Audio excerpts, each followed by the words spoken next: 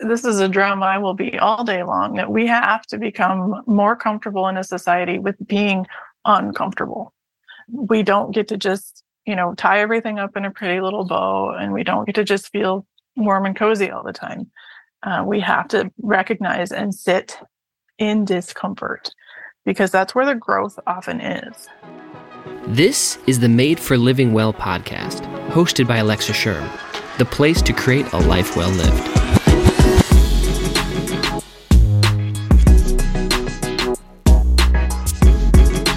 Welcome back to this podcast. As always, my name's Alexa. And this is the place where I believe you were made for living well.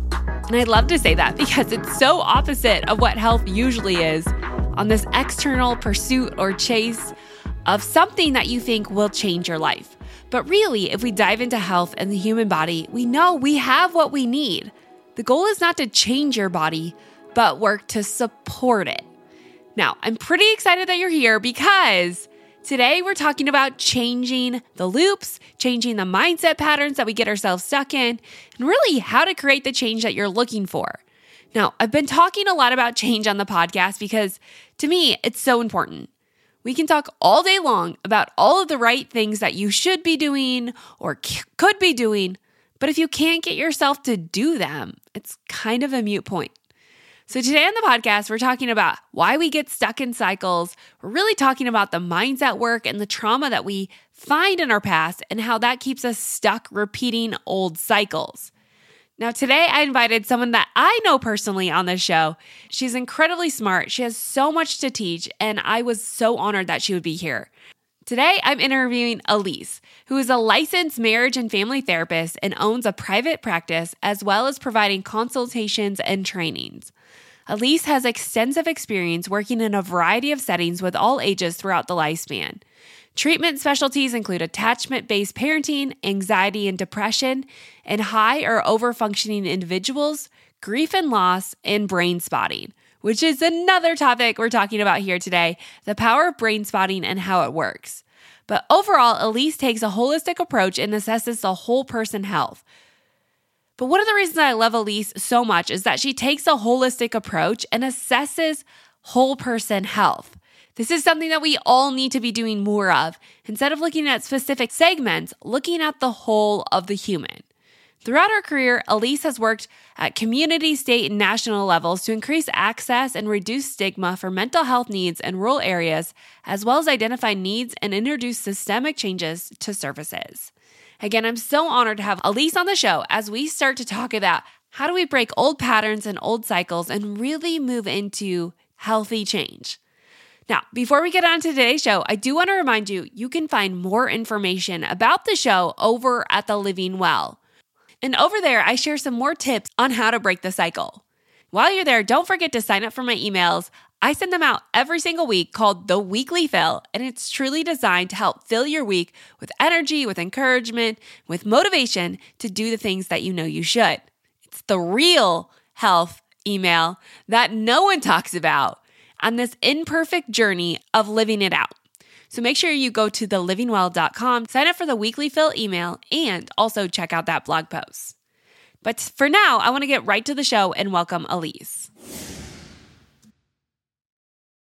Welcome to the show, Elise. I am honored that you would come on the show. I've known you for quite a while, and I've always wanted to have you on the show. And so it's finally happening and I'm really excited about it. So thanks for being here. Yeah, thank you for having me. I'm excited as well. So I love talking about the mindset. And I think one of the things I struggle with here in the nutrition space is it's so much about mindset. It really isn't as much of a food problem, although our food does influence our mind, but it's a lot of patterns and mindset loops that we get ourselves stuck in. And really understanding those is one of the greatest ways to change our health. So I'm going to ask you a lot of questions about trauma and mindset. And we're kind of just coming off of a podcast that got released last week that's all about why it's so difficult to change. So I want to know, why do you see people get stuck? And why do we tend to repeat old loops even if we hate them? Sure. Yeah. So the brain and the body want and need to be comfortable, right? We don't want to go anywhere outside of that comfortable space. And, our physiological body does that as well. And so we have established pathways in our brains.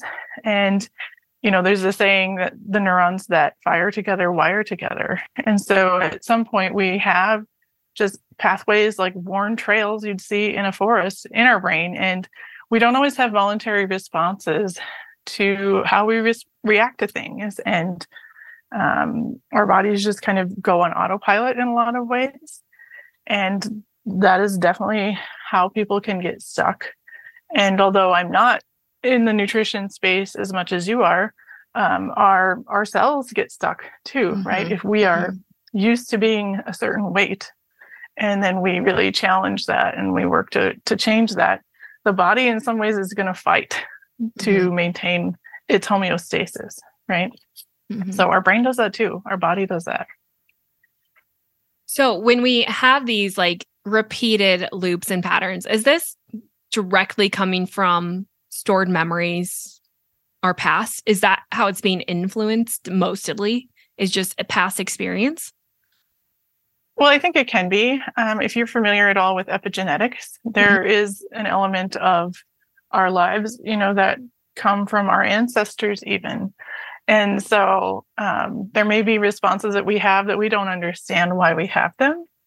And sometimes it can be due to ancestral trauma that is just kind of wired into the DNA. And I won't go into that too deep here today, but if you look at how minorities may be treated or respond to some things, some of it is very much part of just what's been kind of socialized and wired into their DNA over time. So yes, it's from our childhood. It's from before that. It's from socialization, nurture, right? And how things kind of play out as we're raised. And all of that has an impact on who we become. Yeah. It's really wild that so much of our life is just lived. And sometimes, like you said, the epigenetics case or this generational trauma is we can experience things that we don't even know sometimes how to process. Yes. It is wild. If people are interested and want to learn more about epigenetics, I would encourage them to, because it's just fascinating. Because things can be passed down for quite a few generations. I'm not sure of the exact study that I saw, but they did trauma in mice. And was it 3? What is it do you know what it is in humans? How many generations?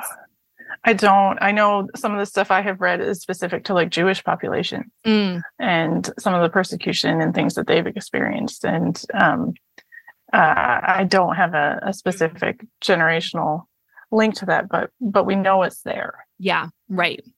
So when we start to look at change, because change is really hard for a number of aspects. Yes, it is. I think we're moving into a society that understands or is at least getting more verbal about the need to deal with some of the past instead of just suppressing it and, kind of packaging it up and moving it on. There's probably good and bad for both. I mean, I'm always a proponent of that we're talking about mental health and trauma is good. But when it comes to repeated patterns, this is one thing that I feel like is hard for me to rationalize and understand, is that if you are repeating a loop, you can talk about it. You can go to talk therapy, do that work. But where's the line between using that as almost an excuse and healing from it? Like, do you ever see people get stuck in, well, that's just how I was raised, or that's just my story? Or do you know like where I'm kind of going with that question? Yeah, absolutely. And I think it's kind of a both and situation. We can get stuck because we don't know our way out, or we don't know that there's an alternative. I've had people sitting in my office and, we're having a conversation and I go, have you ever thought about this? And they're like, no, that never had even, been on their radar. And, we all have to be really mindful that the family culture that we're raised in is its own kind of being, if you will. right? And we experience this when we get married, right? Your family culture and your partner's family culture, they can clash in a lot of ways. And, you know, and so like, you know, I think sometimes of these stories of like the big, loud, boisterous family, and then the other family, you know, that doesn't talk about any feelings. And, you know, there can be a lot of kind of challenging things that will occur from that. And so, I mean, we get stuck for lots of reasons. And the way that I feel is important to start working your way out of that. One is, you know, what you already identified is acknowledging we have to get some help. We need to see a professional and try and get some support around that. And the other thing is that our brain is a muscle and it's part of our body in that same way. And if we were going to train for a marathon, I don't know about you, but I'm not going to run one tomorrow. Right. And if we were going to run a marathon, we would have gradual steps and a process to that, right? Like we do like couch to 5K, and then maybe we do a few more 5Ks, and we would do a half, and you really build up to it, right? And there's a process and kind of these patterns that you follow. That's a really nice, like concrete, measurable, black and white thing. The brain's not so easy, right? But if we think about training our brain, it's also going to take regular time and intention, right? So if you're training for a marathon, there's a few rest days, but not many. And if we're starting to rewire and train our brain to do different things, it has to be a daily intentional thing. Right. What are some ways that it looks like to do the work, to retrain your brain? Well, I mean, it's going to be different for everybody. I think probably where I usually start with somebody is that we have to increase that mind-body connection. That's been socialized out of us. And what I mean by that is, you know, from a very young age, we're taught to ignore sometimes how we feel or our body. So, you know, if you have a toddler that falls and you go, oh, you're fine, get up, come on, keep going, right? That seems so inconsequential. But if this is a pattern over time of how we respond to our child when they're hurt, they're going to be taught not to pay attention, right? And it doesn't just happen with the skinned knee, it happens with big feelings too. And so, you know, increasing that mind-body connection, some of my probably preferred methods, or where I really usually start with people, is slowing that mind down. Like we like to be busy, we like to do a million things a day. You know, that's probably a whole nother podcast if you want me to talk about over busy families. But anyway, the mind-body connection is slowing it down. And so, you know, we have evidence that things like mindfulness, guided meditation, forest bathing, time outside, yoga, you know, some of these may sound kind of silly to people, but they really do make a difference. And probably one of the first things I do with people, especially if they're suffering from anxiety, is I have them breathe for a minute and count how many breaths they had. It's super awkward usually, right? And we're staring at each other, breathing and counting. And the premise being that a baseline for a person, if they're fully relaxed and comfortable, they're going to breathe about 5 times in a minute. And it is not uncommon for people to be in the teens and 20s and up. So if that is our baseline and we are breathing rapidly, we're creating a feedback loop, again, with our breath, not fully getting oxygen to our brain to do some of this work as well. We're stuck in that loop too. So it is really an intentional process of slowing ourselves down to breathe differently even. I mean, I know it sounds super rudimentary, but how do we increase the mind-body connection is starting to do things like that. Yeah. I mean, the mind-body connection is there's such an intimate connection, and they're truly always communicating to each other. I mean, even when we talk about like stored trauma, you know, I mean, there's some books that have come out that have kind of made this known. And I think it's been like an eye-opening thing for a lot of people. But I mean, your biology is storing trauma. Yeah. that has happened that we think might just be this mental issue, but really it's back and forth. Can you talk a little bit about stored trauma?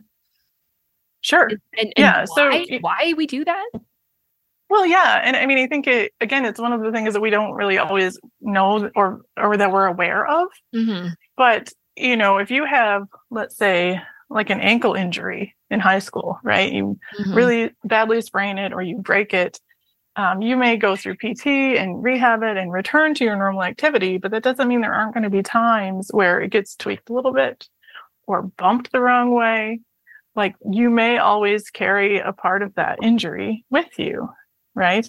Yeah. And that's a very like tangible physical thing. But the body does the same thing. And so I don't know about you, but when I'm driving in high stress situations, I have to make sure my shoulders aren't at my ears. Mm-hmm. Right. And women tend to, especially women, store a lot of their tension in their neck and shoulders. And it just over time, that can become almost like a callus, right, in your body and in your muscles. And neurologically, we're doing the same thing. Yeah. I mean, our body does this too for like illnesses, right? We have like almost like a body memory of, we tend to repeat cycles and, people often get sick around the same time every year. And there's other things that we can see patterns in this. Mm-hmm. Is it a form of self-protection? Well, yeah, because, everything that we figure out how to do as we're growing up is a form of adapting. Mm-hmm. Right. So if you were a child that didn't get a lot of validation or attention, you would maybe learn that being hurt or having big displays of emotion would get that need met. Mm-hmm. Right. And so, or if you are somebody that commonly felt like you were left out, and then you're in the office and you see half your coworkers all walking into a meeting you're not invited to, you can feel yourself get hot, right? Yeah, and you can feel yourself tense up, and it may have absolutely nothing to do with you, right? Like they could be having a meeting on safety and you're like in the catering department, it doesn't matter, but those feelings are there, right? That feeling of being excluded, not wanted, right? Like you can just go down a whole rabbit hole about what types of things can get activated from experiences like that. Right. It's the trigger, like what's going to trigger you. And it can be wild things, maybe even things that you don't even understand where the trigger is coming from. Like I still deal with that on occasion. I'm like, wow, I'm feeling really triggered. And it seems so silly that I'm being triggered right now. So one of the things that I've done a lot of trauma healing, and I would have been someone that was like, yeah, I mean, my childhood was pretty good. And yet when you really dig in, like I went through a lot, and I think it's hard. Like the childhood issue can be difficult because again, I think sometimes we want to just think, well, I'm an adult now, that happened, or, and yet still live out of it. Right. Like I think in a lot of cases, people are just living out of, like you said, that childlike self. But when I did the trauma therapy and when I went through all the therapy work, one of the things I initially thought when I went into it was that I could get my trauma to leave, like that I could eventually get myself to a place where it no longer existed. I haven't found that to be true. Is that correct? Like, am I on, like, it's not like, did I go in with the wrong opinion, or should we expect this to leave? Or is this like, no, we have to learn how to deal with the trauma, the triggers, all the things that come with it, rather than just escape it? Yeah. Well, and I think the answer is going to be really individualized. I can't answer that for you or anyone else necessarily, but from what I observe, it would kind of be like taking a chapter out of a book. It's not going to make sense without it. Yes. And so, we learn to heal our trauma in many ways, and we learn how to stay regulated and connected when we're triggered. It is certainly a process of how to manage that, right? So, and I think it's individualized too.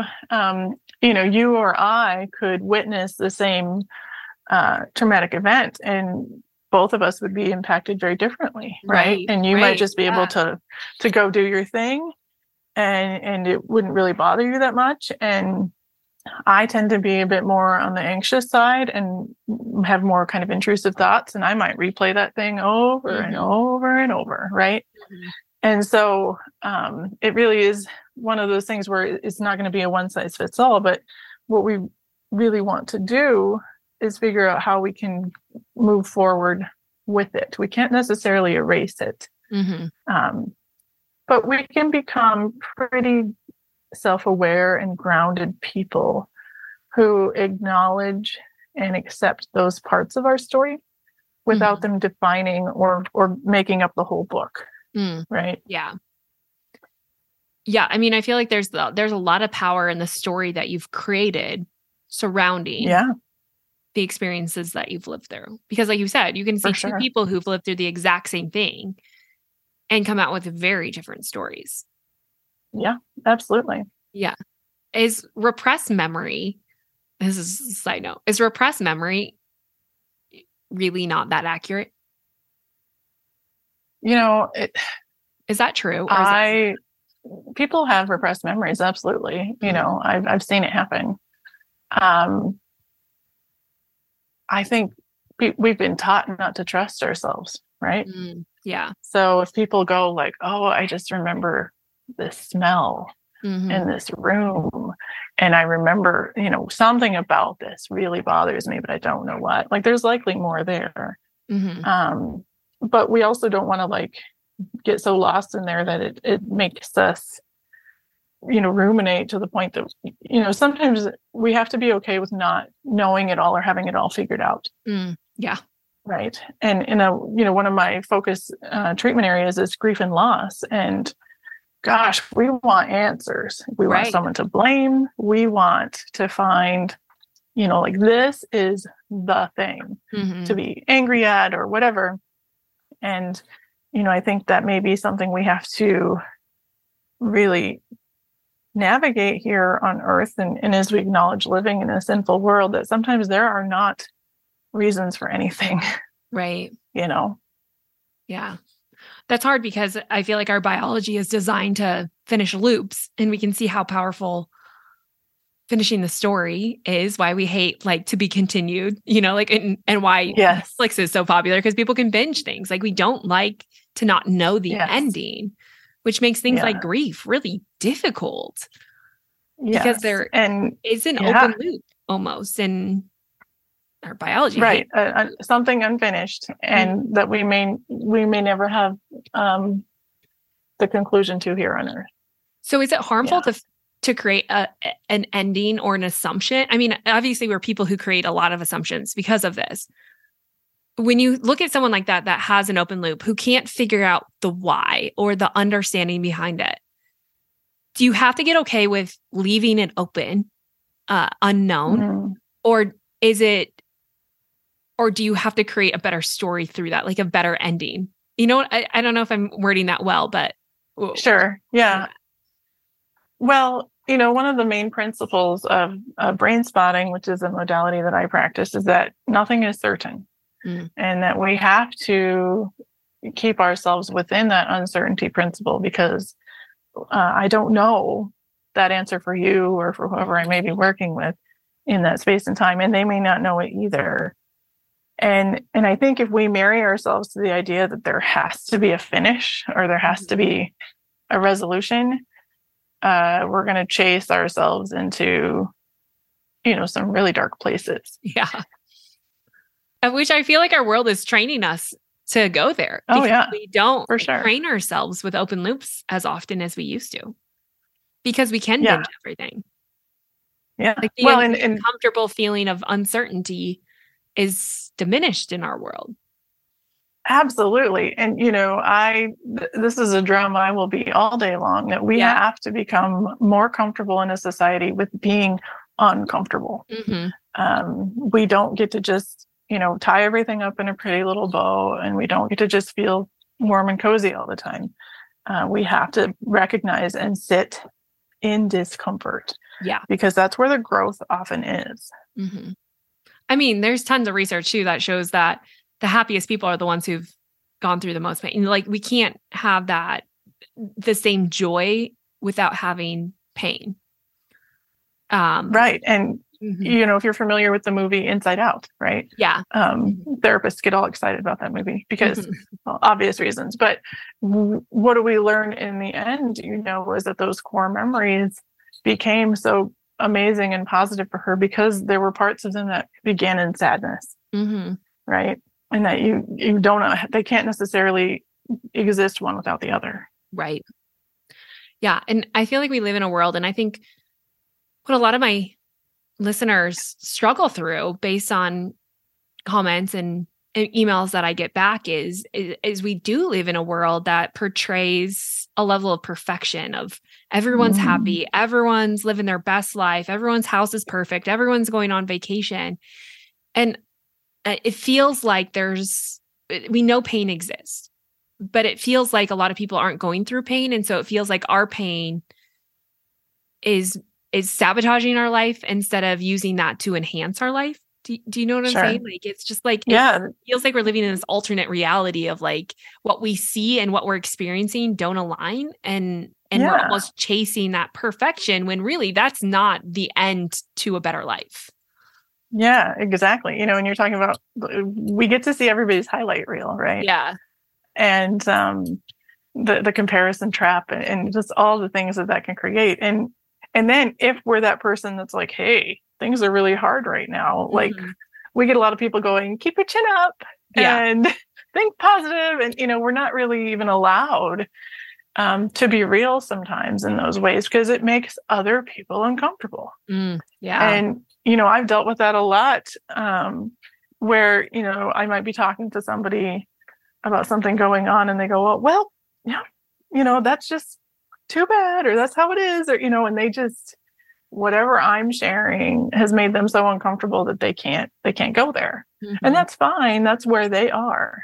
Right. But I think we as a society are craving those deep, vulnerable connections where we can meet each other in those spaces and not just see the highlight reel. Right. Yeah. And I love how you just said that, like some people aren't comfortable with other people's pain.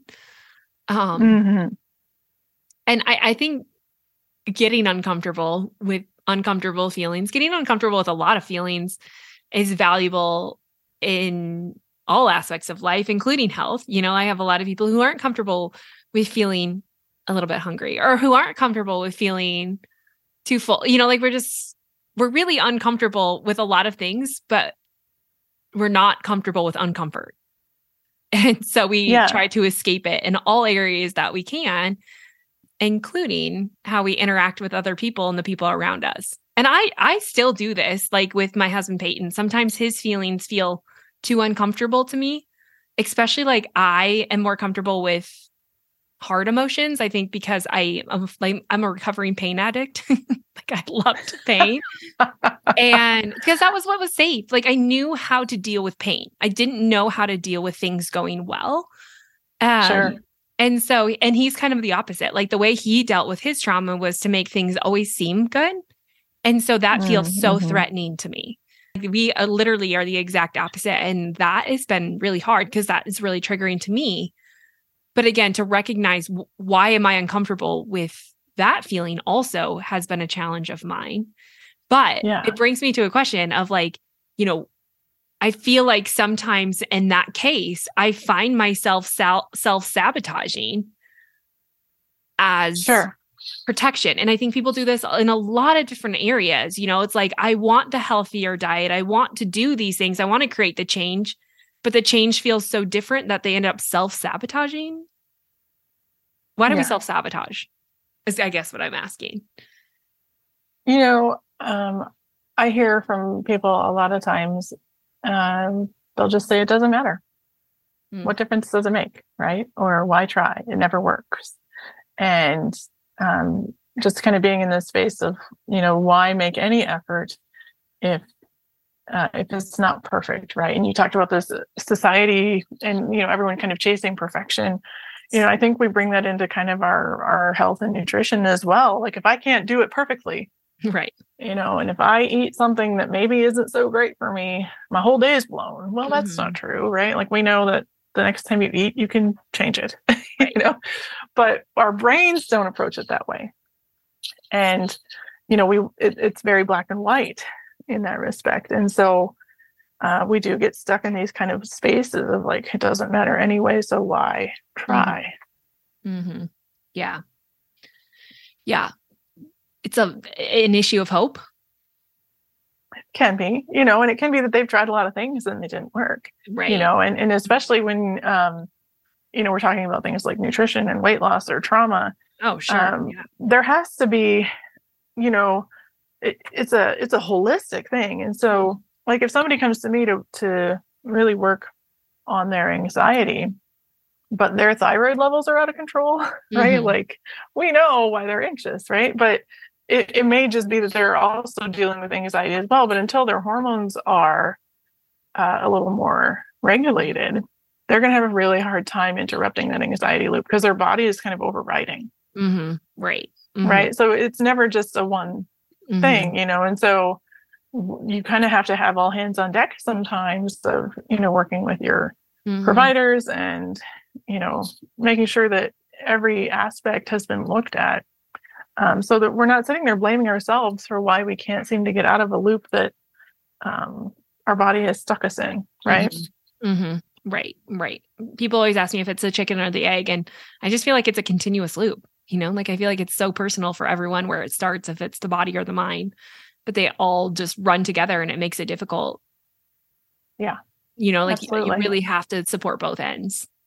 Yeah. And if you're just approaching it from one thing, and I'm going to be careful and not go way off track here, but we have a very predatory society as far as like weight loss and dieting goes. And so if somebody's telling you that these supplements in this shake are going to fix it all for you, and we haven't looked at some of the other aspects, and then you do that in good faith and with hope, and then it doesn't work, Yeah.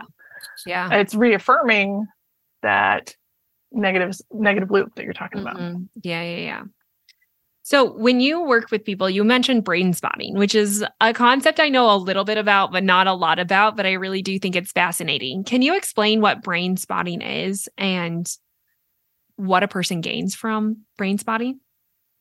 Sure. Yeah. So brain spotting, I don't know if you've talked about before we have with your not listeners about what brain spotting. Okay. Have you talked about EMDR? A little bit. Yeah. Okay.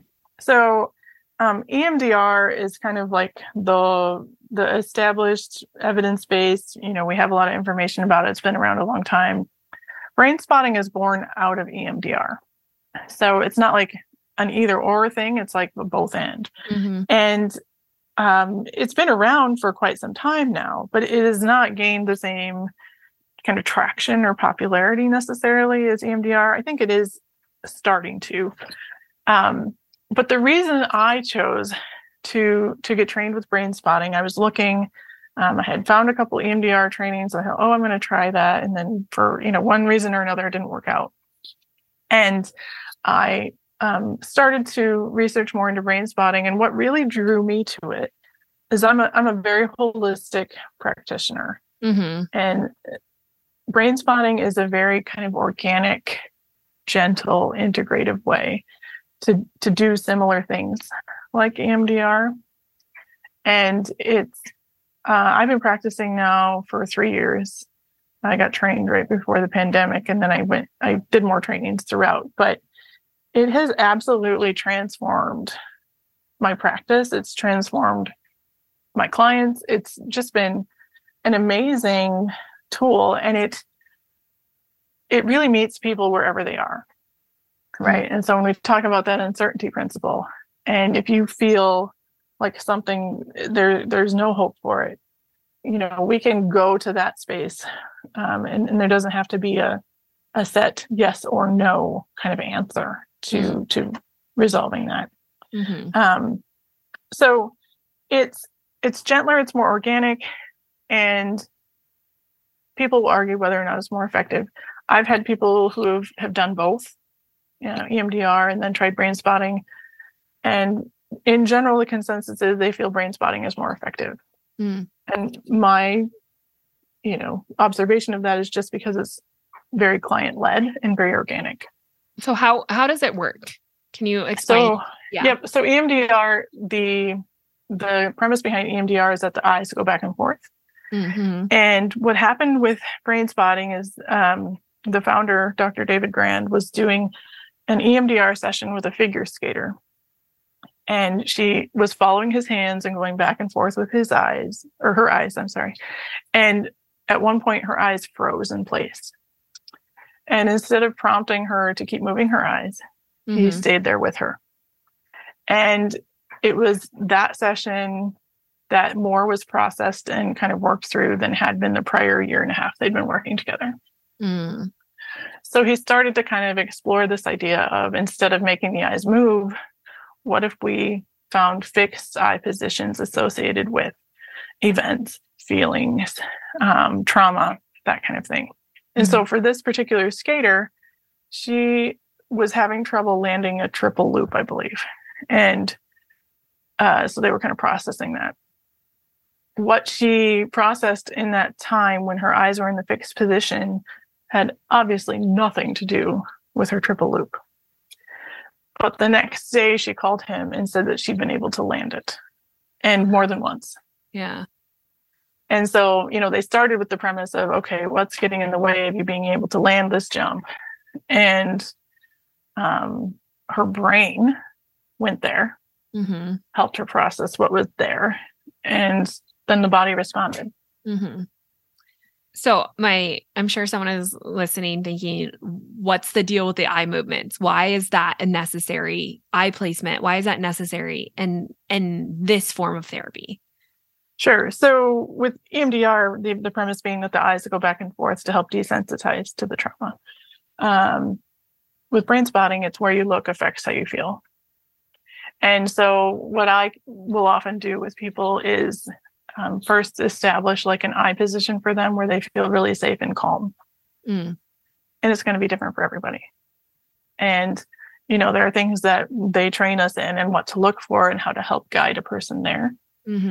But also then once we're there, like, how do we help them create that connection between the brain and body to then do work further? So more than talk therapy, this is combining almost like a biological response to connect it all. Yeah, absolutely. And, one of the things that taught me about myself, because they make you do brain spotting, right? That's how you get trained and practice with other people. And I had never known this about myself, but when I was in really uncomfortable situations, I would tend to look down and to my left.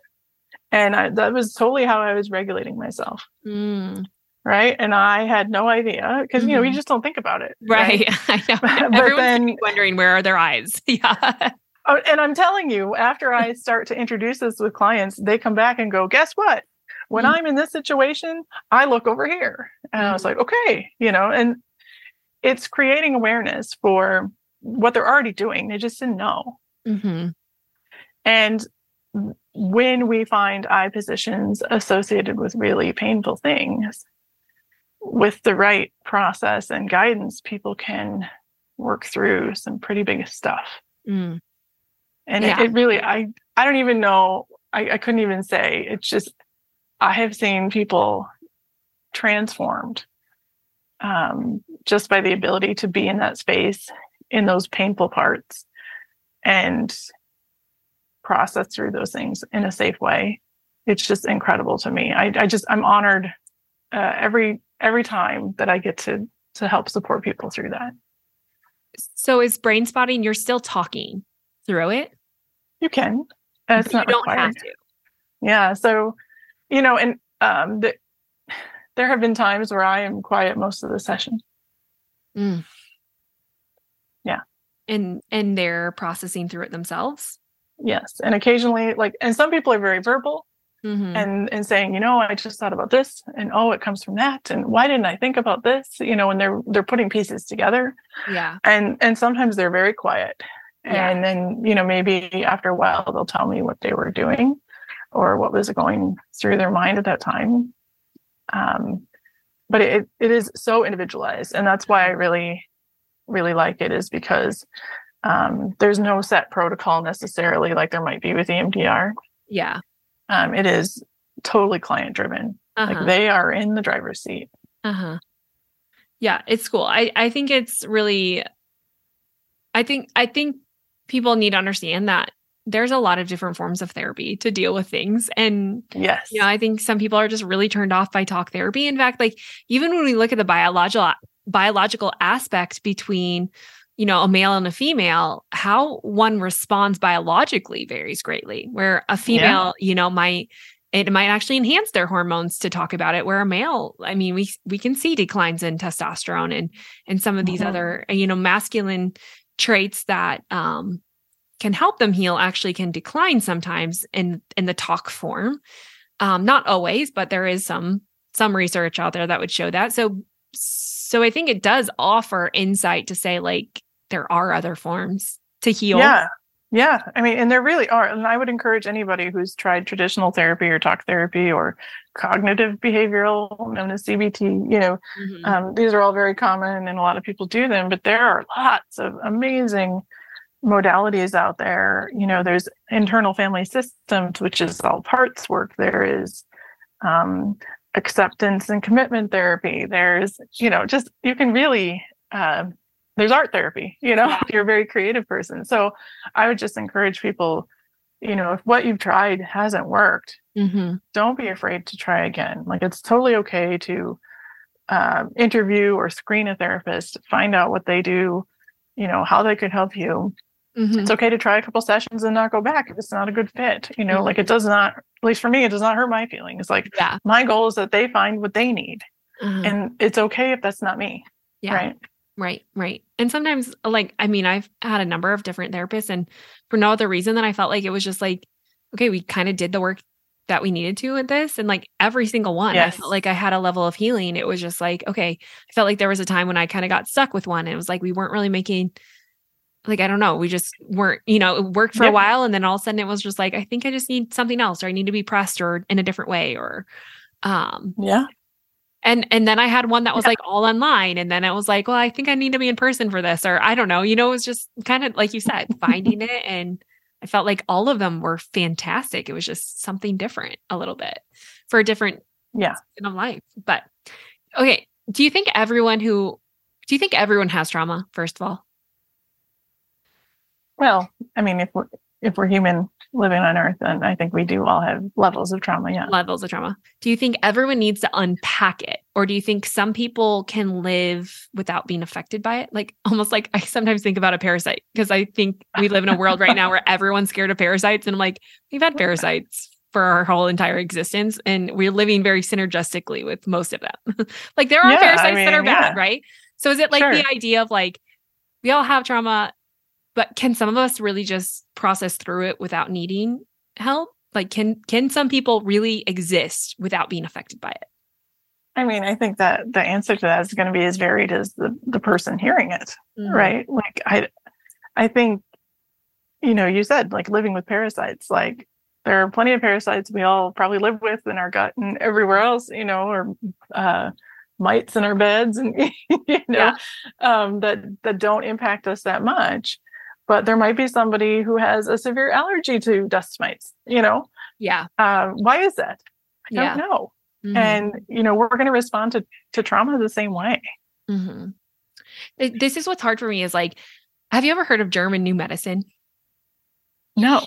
Okay. So it's the idea that a lot of the conditions, biological conditions that we would develop, have an emotional component to them. And so this is my thing. It was like, sometimes I think we can all live synergistically to it, or we can say that we are. But what if you reach the point where now it is having a biological effect of like, could that have been prevented if I would have dealt with, like, how do you know if you need to deal with it or if you're just trying to run away from it?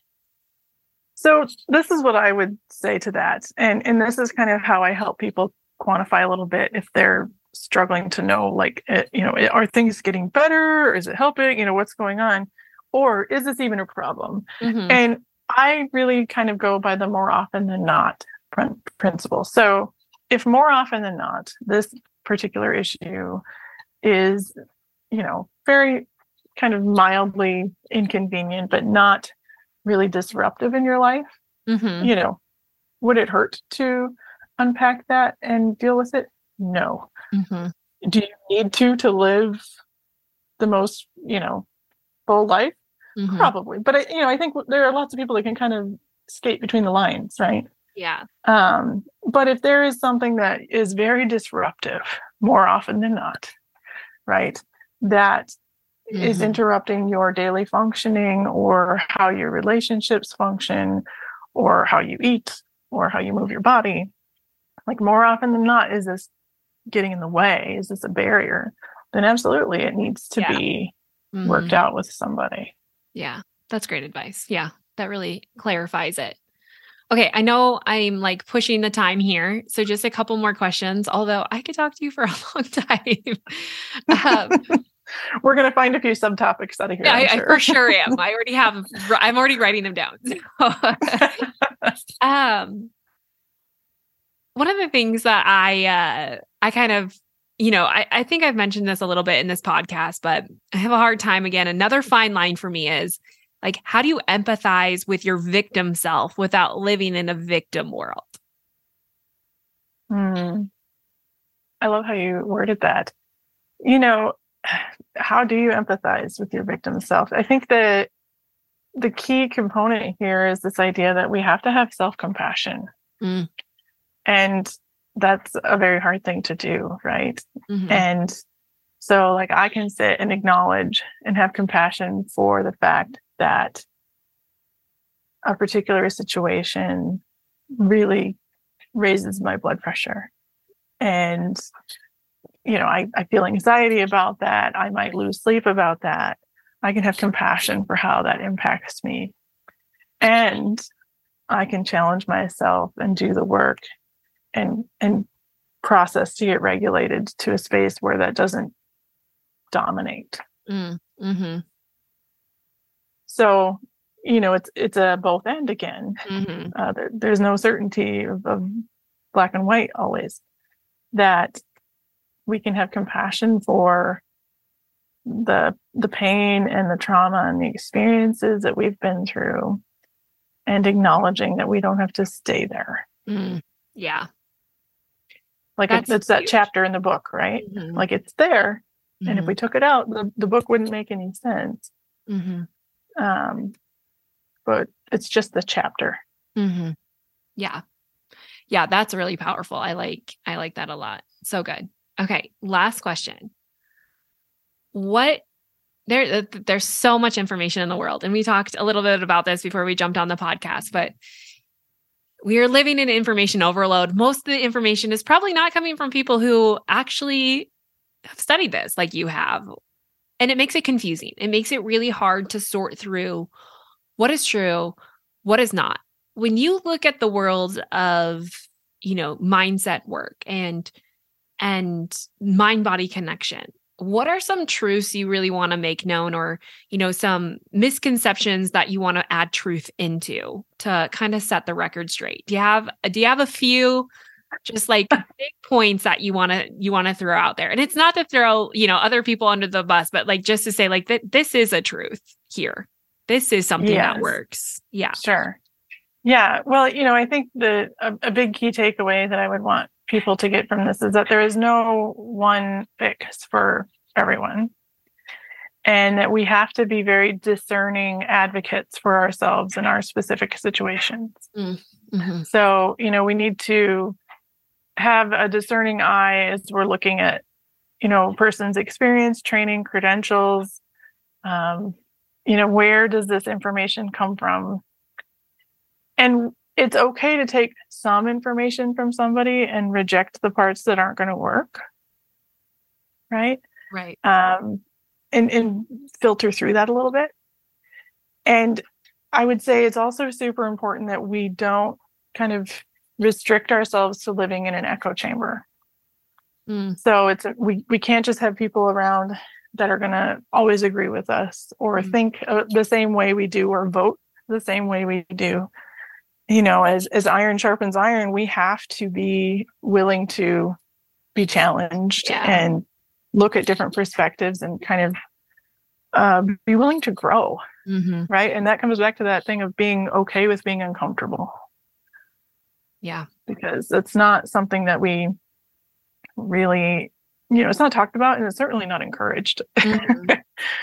So, if those were some of the things that I would want people to kind of take away, I think those would probably be some of the big ones for me, is that, that real growth happens when we begin to take a real discerning eye, become more comfortable with being challenged and acknowledging, where we are and what we can glean from someone. And also maybe we don't have to pick up the whole thing. Right. Mm-hmm. Mm-hmm. You have a wealth of information. I really have written down like 3 or 4 more topics. Oh no. The show. I'm like, we could talk about this for a whole show. I thank you so much for being here. It has been truly an honor. Like I mentioned, I've wanted you on the show for a long time, and we finally made it happen. And so thank you so much for taking time out of your busy day to come on the show. Well, I appreciate you having me, and I appreciate everyone who listens and is willing to challenge themselves in those ways too. Yeah. It's not easy work, but I always say it's worth it work. Yeah, it's important work. Yeah. For sure. And not just important for you, but for, like you said, generations to come are being influenced by the work that we do and how we live our lives and the health of us. Absolutely. And instead of seeing that as a responsibility or a pressure, we can see it as, the privilege. Mm-hmm. A gift that we can give. Absolutely. Yeah. Yeah. Well, thank you again so much for being here. Thank you. I love Elise, and I learn so much every single time I talk to her. She's a gem and honestly one of the nicest human beings I've ever met. Now, you can learn more about this show and get additional information and help and practices over at thelivingwell.com. I've written an entire blog post about taking things to the next level and really healthifying your thoughts and getting unstuck. So make sure you check that out at thelivingwell.com. If you like this podcast, you're going to want to stick around this summer, because the summer series is about breaking old stories and building a new one in health. I'm so pumped to go through it. It's kind of the work that we talk about, but we don't really do because maybe we don't know how to do it. Well, this summer I'm breaking it down step by step, and we're going to do it together. So make sure you stay tuned for that. But in the meantime, we have lots of great podcasts coming your way. The next podcast is a new month with a new podcast with a new planner topic on how to like yourself, which is coming out next week with my husband, Peyton Sherm. So stay tuned for that, but don't forget to head to The Living Well to learn more about the show, sign up for the weekly fill, and check out other articles that you're going to love. Okay, that's it for now, and I will see you back here next week.